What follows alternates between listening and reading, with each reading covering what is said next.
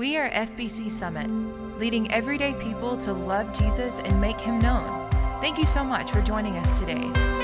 Here's our pastor, Dr. Larry LeBlanc. If you had to pick what is the most important doctrine that we believe, what would it be?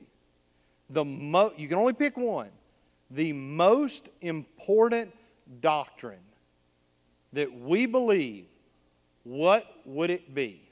The most important doctrine. Just think about that. Let that kind of simmer on you a little bit, because we're going to go back to the Reformation. When we walk through the Reformation, we walk through church history. I'm going to remind you that we talked a lot about Martin Luther and him coming across Romans 1:17. It says the righteous will live by faith.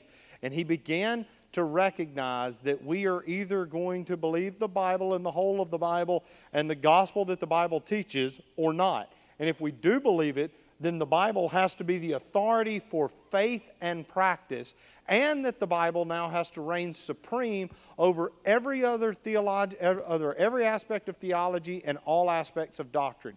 So, if there is a disagreement between doctrine between the Bible and the church, then you must always go with the Bible every time. So he began to then take the beliefs of the church at his time, the Roman Catholic Church, and compare those with the doctrines of Scripture, and he came up with the 95 Theses. While this is taking place, we also learned that the Reformation was sweeping across Europe while that was going on as well, as people were getting back to the Bible. We know that Johann Gutenberg and the printing press, that made the Bible more readily available so that people could not only read it but were exposed to it. People began to have the Bible printed in their own language, so that as it got printed in their own language, they could not only get a copy of it, but now they could read it for themselves. And as literacy went up, Bible publication went up, and as people now had the Bible in their own language, they were able to begin to see for themselves whether or not they were going to believe the Bible or whether or not they were going to believe the church.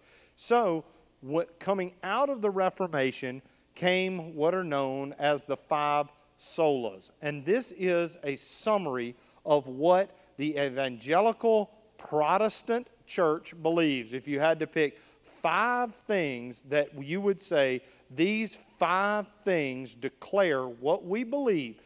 Not that we do not believe more than these things, but these are the bedrock of theology. If you were only going to know about 5 things, the 5 things that we're going to study over the next 10 weeks make up what are known as the 5 solas. Now, we're going to talk about those. We're going to spend 2 weeks on each of the solas, but there is a reason that the first sola we talk about is sola scriptura, or Scripture alone. Sola simply means only. That's it. So when we say sola scriptura, or Scripture alone, why would we place that first? Because there's some other really big ones. There's faith alone, and grace alone, and Christ alone, and God's glory alone.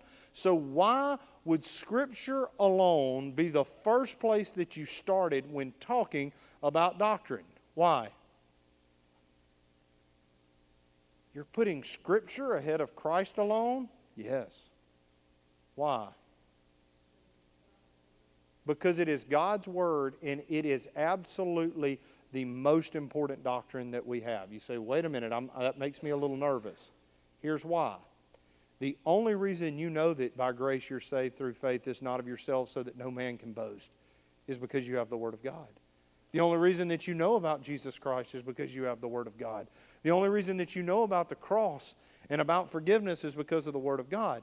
So we champion the Word of God, because without championing the Word of God, we're unable to champion any other doctrine. So any study of theology, any study of doctrine, if it is going to be worth its weight, it's going to have to start with a study of the Word of God and whether or not we believe the Word of God.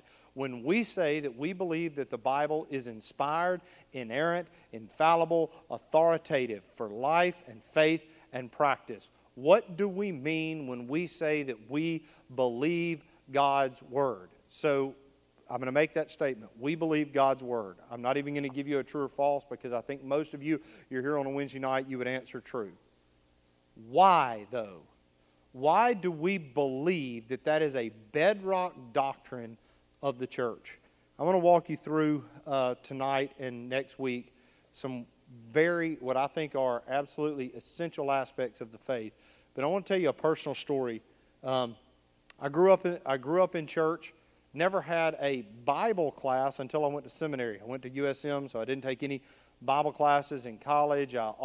Closest thing to a Bible class I'd had was a small group or a Bible study or a Sunday school class. I'd never taken an academic Bible class in my life till I got to seminary. So I'd grown up in church and thought I knew the Bible pretty well, thought that I had been exposed to some different thoughts. But when I got to seminary, I was, where some people may go in cynical, I went in thirsty. I was excited. You have to know that when God called me to ministry, surrendered to the call of ministry, gave my life to that. A year later, I'm in seminary, so I show up for preview day, and I'm trying to sign up for classes, and everybody else there seems to kind of know what they're doing. I don't even know what the classes are. Like, I'm having to go take the book and look up. They said, you're going to take hermeneutics. I said, I don't know what that is. So I thought, before I take it, maybe I ought to know what it is that I'm signing up for. I signed up for a class called Systematic Theology. They told me I needed Hebrew. They had told me I needed to take a course in homiletics. I didn't know what that was. So I'm looking up these course names, and every time I looked up a definition, I'm like, that sounds fantastic. I want to take that. Old Testament, New Testament classes. So I'm signing up for these classes, and I'm so excited about that. And so I walk in, and I was a little to my dismay, there were some students in the classes that weren't maybe as excited about being there as I was. And most of those people had actually come from Bible colleges, which surprised me. People that had actually gotten degrees in religion and Christian history and those type things. And so when they came, and so I was trying to figure out, where is some of this cynicism coming from? And so I have this conversation with a guy that I'm riding back and forth to New Orleans with. And because this was brand new to me. And I was taking Old Testament, and so we were talking about some things we had in class. And he asked me this. He said, well, I mean, you don't believe that like Adam and Eve were literal people, do you? And I didn't know I didn't even know that was an option. I didn't. I said, yeah, I think I do. I think I do. I'm just starting to kind of think through some of these things. I said, what are you talking about? He said, so like Noah and the ark, you believe there was actually a man that built a boat and like the world flooded and animals got on it? I said, yeah. Now you've piqued my curiosity, because I'm so far removed from this that I don't know what we're even talking. I mean, I'm so ignorant, I don't even know what I'm ignorant of. You ever been? And so I'm thinking, well, I'll play. What are you talking about? And he begins this long explanation about how the first chapters of Genesis are allegorical and symbolic, and that it really is just a way to help us understand the way that he believes that God created the world, but it's a way that God went about creating the world. Basically, it's a description of the evolutionary process that God used over billions of years to bring about the world, and that it is simply a symbolic tale to teach us lessons. I didn't even comment. I'm just riding down I-59 thinking, really? So I get home, and I'm up for like a long time, because I really liked it. I mean, this was a guy, I really considered him a friend, respected him. He was bright, intelligent. So, I mean, it messed with me, and I thought, what are we talking about? And so I started kind of reading for myself and realized that evidently this is not so far-fetched that there aren't other people that would call themselves Christian that also would go down that road. So I just developed a list of questions. So we began talking about this every single ride. And here's kind of where I can't take you through every debate and conversation we had, but I want to take you to what I believe is the crux of the matter, because this is what kept me up. If you don't believe that there was a literal man named Adam, and a literal man named Eve, and a literal man named Noah, and a literal flood, and you don't believe those things, okay, why do you believe that Jesus rose from the grave? Why Why do you believe that Daniel was rescued from the mouths of lions? Why do you believe in the story of Joseph? Why do you believe that Jonah was literally swallowed by a fish?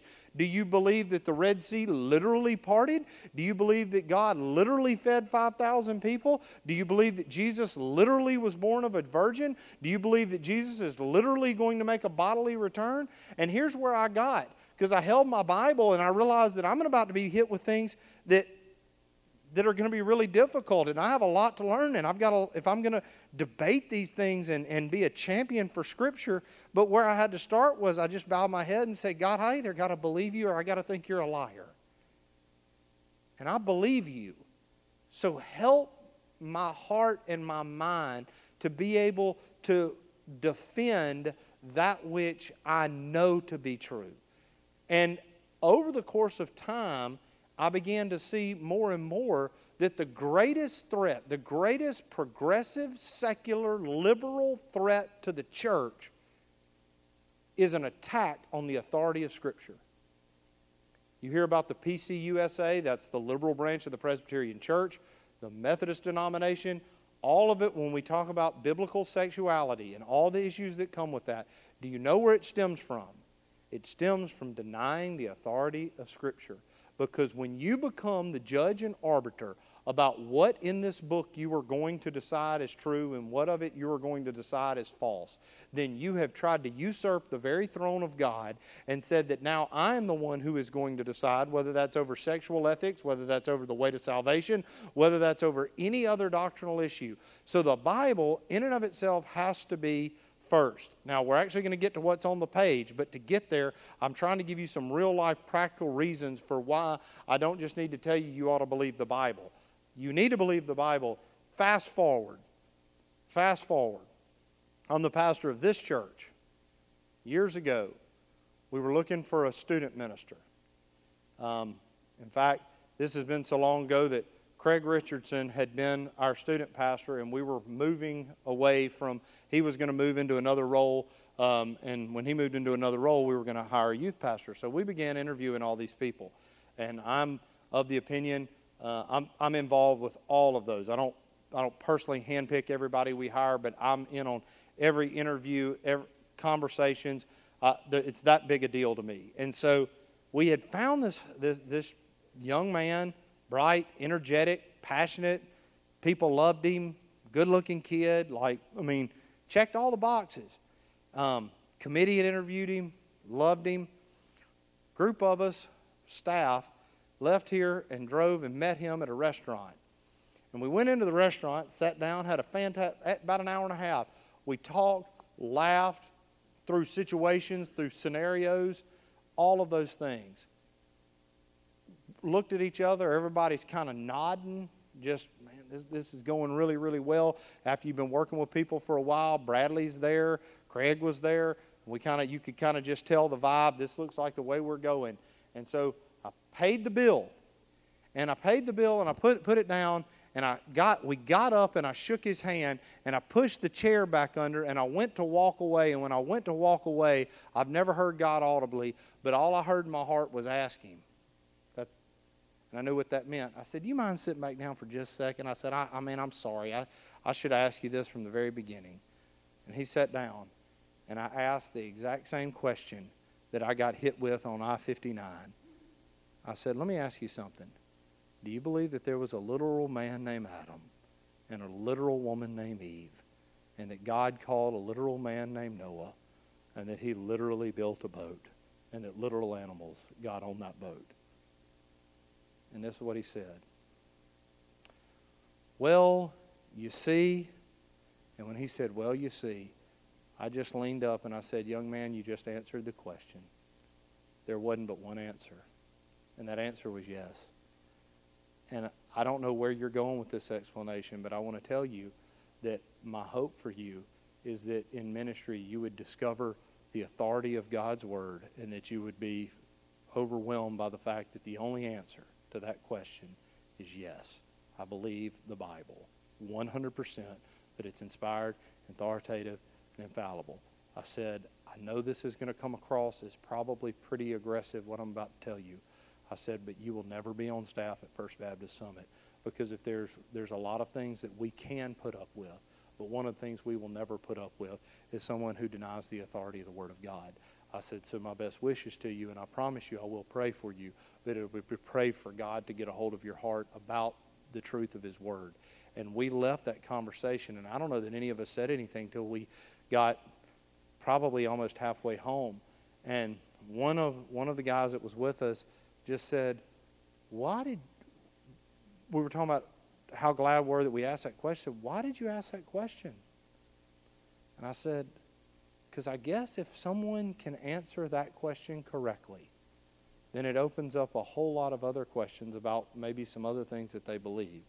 But if they can't answer that one correctly, what are we going to do with a generation of people that we have entrusted our kids to, that somehow down the line, that deep intrinsically did not have a belief in the authority of Scripture? And so since then, that has become, in one of the reasons people ask me all the time, that's all you do is all we do is preach through books. That's all we do. We're in 1st and 2nd Thessalonians. Starting in January, I'm going to preach 9 weeks to you on the life of Elijah. I'm really excited about that. And then I think, I'm just putting it out there, don't hold me to this, I'm working on the series right now, I think we're going to spend about 2 years in the Gospel of John.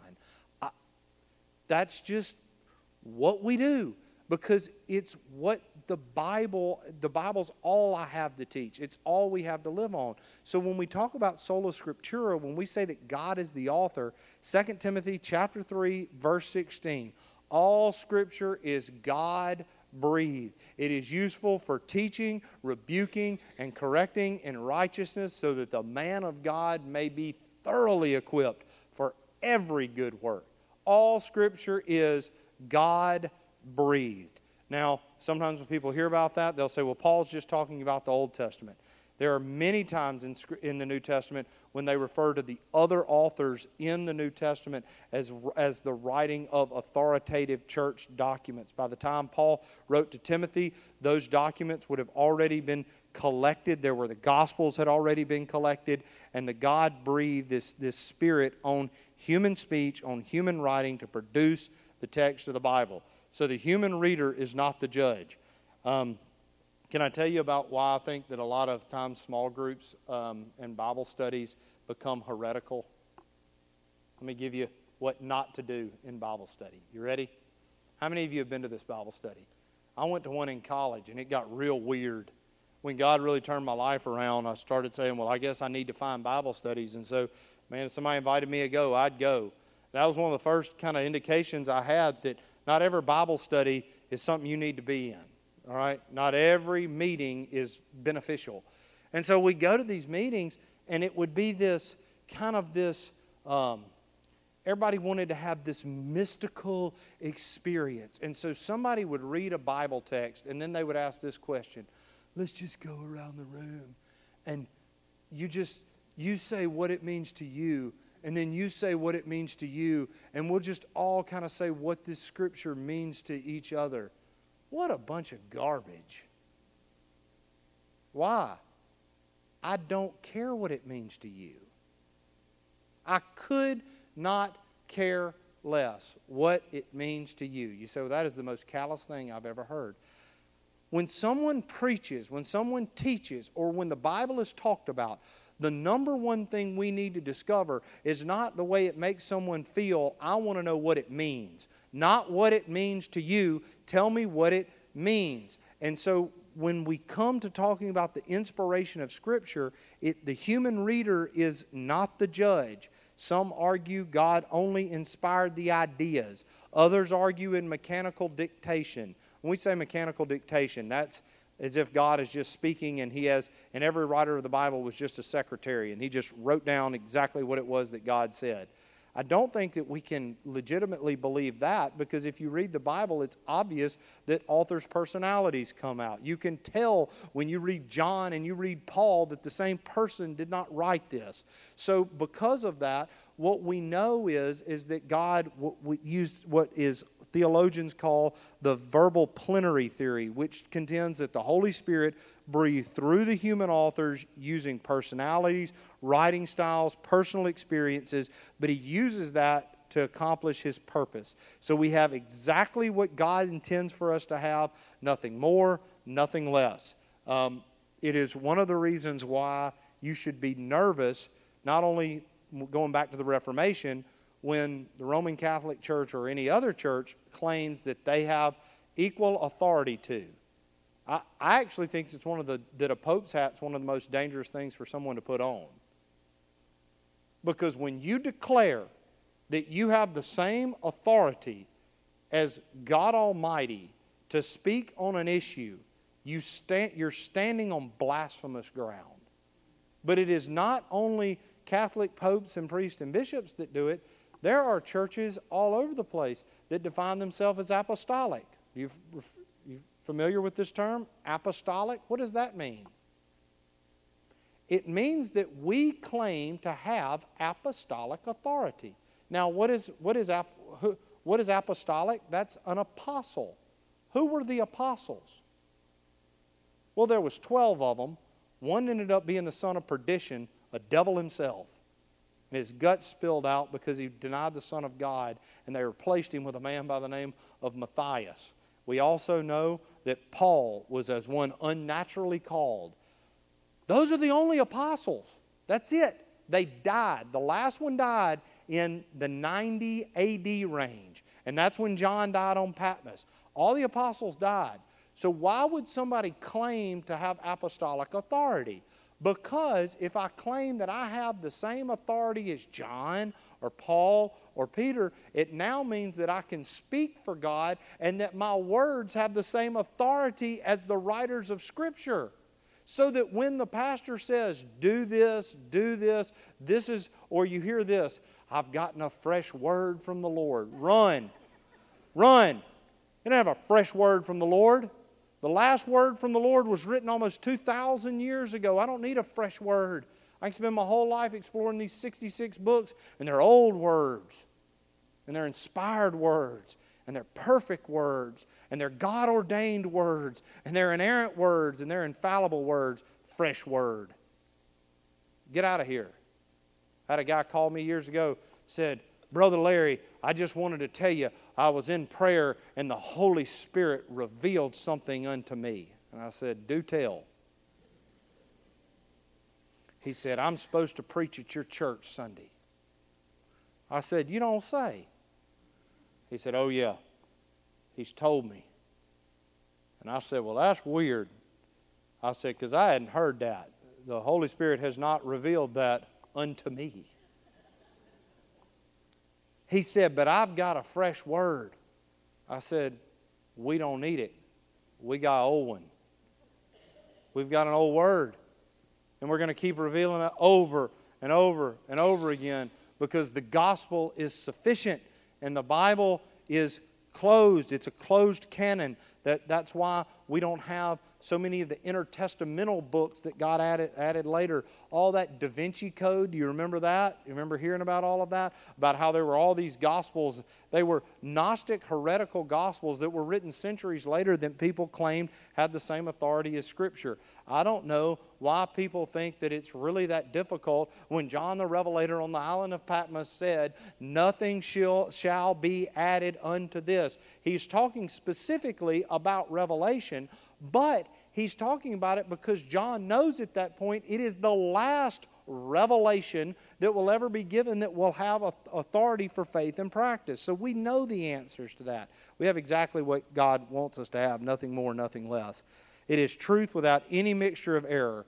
Inerrancy means that the Bible always tells us the truth in all it talks about. Psalm 12:6, the words of the Lord are flawless. Proverbs 35, every word of God is flawless. Psalm 19:7, the law of the Lord is perfect. 1 Peter 1:24 and 25, all men are like grass, and their glory is like the flowers of the field. The grass withers and the flowers fall, but the word of the Lord stands forever. 2 Peter 1:20 through 21, no prophecy of Scripture came about by the prophet's own interpretation, for prophecy never had its origin in the will of man, but men spoke from God as they were carried along by the Holy Spirit. That's pretty clear. If the Bible contained error, how could we trust it? You can't stake your eternity on a fallible revelation. It's inconceivable that God would give His people a book that they couldn't trust. To disbelieve or disobey any word of Scripture is to disobey God. Whatever the Bible says about itself, about man, about God, about life, about death, about history, about science, and every other subject is true. Now, pay attention to this next statement. Don't lift this out of context.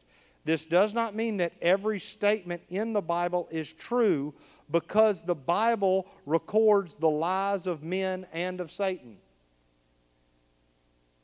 Matthew chapter 4. Satan takes Jesus into the wilderness. If you take Satan's advice and you say, oh, well, this is what we should do. Tell these rocks to become bread. Jump off the Temple Mount. And he used Scripture to try to back that up. They were lies because Satan is a deceiver. If you read the book of Job, I actually heard a sermon once. Started to write a paper on this because I got furious. They actually took the advice of Bildad and Eliphaz and Elihu in the book of Job and then used that as if that was the advice that we ought to give people. Now, if you've read Job, you know that he had foolish counselors. They looked at Job, and what was their advice? Well, you wouldn't be having all these problems if you weren't so rotten. If you weren't such a sinner, you wouldn't be dealing with all of this.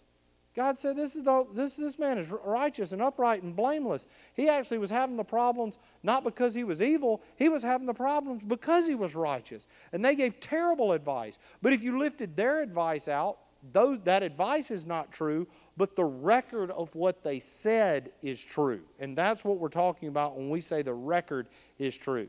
This recognizes that the Bible sometimes uses approximations, observational descriptions of nature, as well as everyday speech. I heard a guy one time going on a rant about in Joshua. It says, have you ever seen where it says that the sun stood still? We know we can't believe the Bible. The Bible has no idea about science. What we've learned from astronomy and physics is what? That the sun always stands still. That it is the earth that rotates on its axis. So far, we believe that's true. This is the best expression I ever heard. And so I'm listening to this argument, and I'm thinking, well, that is true. The sun's always still. What would have had to happen is that the rotation of the earth would have had to have actually stopped for daylight to hold so that they could continue in the battle. So I'm listening to this, and then I heard one of the most fantastic explanations for that. He said, well, then I guess we need to also make sure that every single newscaster in the world quits talking about sunrises and sunsets. The sun doesn't rise, and the sun doesn't set. The earth rotates. And the point was that was not an effort to make a scientific statement. That was an idiomatic expression that is still used today to talk about light and dark. And so when we hear about so much today, especially with science, people will say, well, the Bible is not reconciled with science. All science ever is, when understood correctly, is a way to better understand what God did, not something to be able to object to how God did it. In other words, if you study astronomy, if you study biology, if you study chemistry, and you really understand it. My daughter asked me a question the other night. I thought this was fantastic. She said, Daddy, tell me about Bobo's brother. And my dad grew up. He had one brother. My dad's brother died in childhood. He was a hemophiliac, and this was before they had great treatments. They called that a free bleeder back in the day. And he was playing in the yard, and he broke his leg. And the internal injuries, they weren't ever able to stop the bleeding, and he spent a long time in the hospital. And so I asked her, I said, Bobo, he had a brother. His name was Warren. I said, obviously I never met him. He died long before I was ever born. I said, why are you asking about that? And she said, well, writing a paper right now, a short paper in biology, and we're studying genetics. And I remember hearing something about that, but hemophilia, she starts explaining to me about the recessive gene that has to be present in both parents. So she was studying to figure out, could I be a carrier of hemophilia, but because of the genetic markers, I can't be. She found out that neither her nor Luke could be a carrier of hemophilia, and she's going through and explaining this to me off of a chart. I'm fascinated by it. And I'm kind of a little moved that she even thought about remembering hearing this story. So we're having this conversation, and she said, just off the cuff, this wasn't some deep spiritual conversation. She said, you know, this biology class, she said, I don't know how people don't believe in God. That was her takeaway, that it is so complex from trying to study mitosis and meiosis, cell division, and all these different aspects of it, that you either you have to believe that somebody made it or somebody didn't. And so when we talk about science, it should never be an enemy of Scripture. It ought to be an aid to Scripture. And that's how it was seen for centuries until more recently. So what about, and these are obviously some of the common objections that we hear, but problems with denying inerrancy. Can we imitate God and lie too? If you deny that the Bible is inerrant, then obviously that doesn't give you much of a moral compass if God is the author and He doesn't always tell the truth. Number two, can we actually trust God? Number three, if we make our own mind a higher standard of truth than God's Word. Number four, we must admit the possibility that the Bible is wrong in doctrines as well. Back to the whole issue of creation. If there's not a literal Adam and Eve, then I've opened up a Pandora's box for what I'm able to decide to believe, what I'm not able to decide to believe. Is it any wonder that somebody looks and says, oh, every time it talks about homosexuality, we don't believe that part? Every time it talks about anything that I disagree with, I don't believe that part. Well, that's the world that we live in, and that's one of the issues that I think that jumps off the page in understanding this. Number five, when a person, school, or movement treats this doctrine as peripheral or abandons it, other doctrines the church considers quite major will be dismissed as well. Let me give you the number one example of that. You deny the authority of Scripture, even a soft denial of the authority of Scripture. It won't take very long that you'll ask this question, and we'll be talking about this more in the weeks to come. Would you say that Christ is the only way that someone can be saved? Once you deny the authority of Scripture, the next denial is that there are other ways to be saved as well. And because if Scripture is not authoritative, then every path becomes like universalism. And you start hearing things like, we're all just taking equal paths. We're just all going through different doors to get to the same destination. We're all going through different doors, but I can promise you they do not lead to the same place. And there are doors, what we talked about Sunday, that lead to hell. Any door that someone enters that is not through Christ, Jesus made it really plain, John 10, I am the gate for the sheep. No one enters except by the gate. That's it. I'm the way, the truth, and life. No one comes to the Father but by me. Salvation, Acts 4 and 12, salvation is found in no other name than the name of Jesus Christ, that men might be saved. It's pretty simple. And so once we deny the authority of Scripture, we give away everything.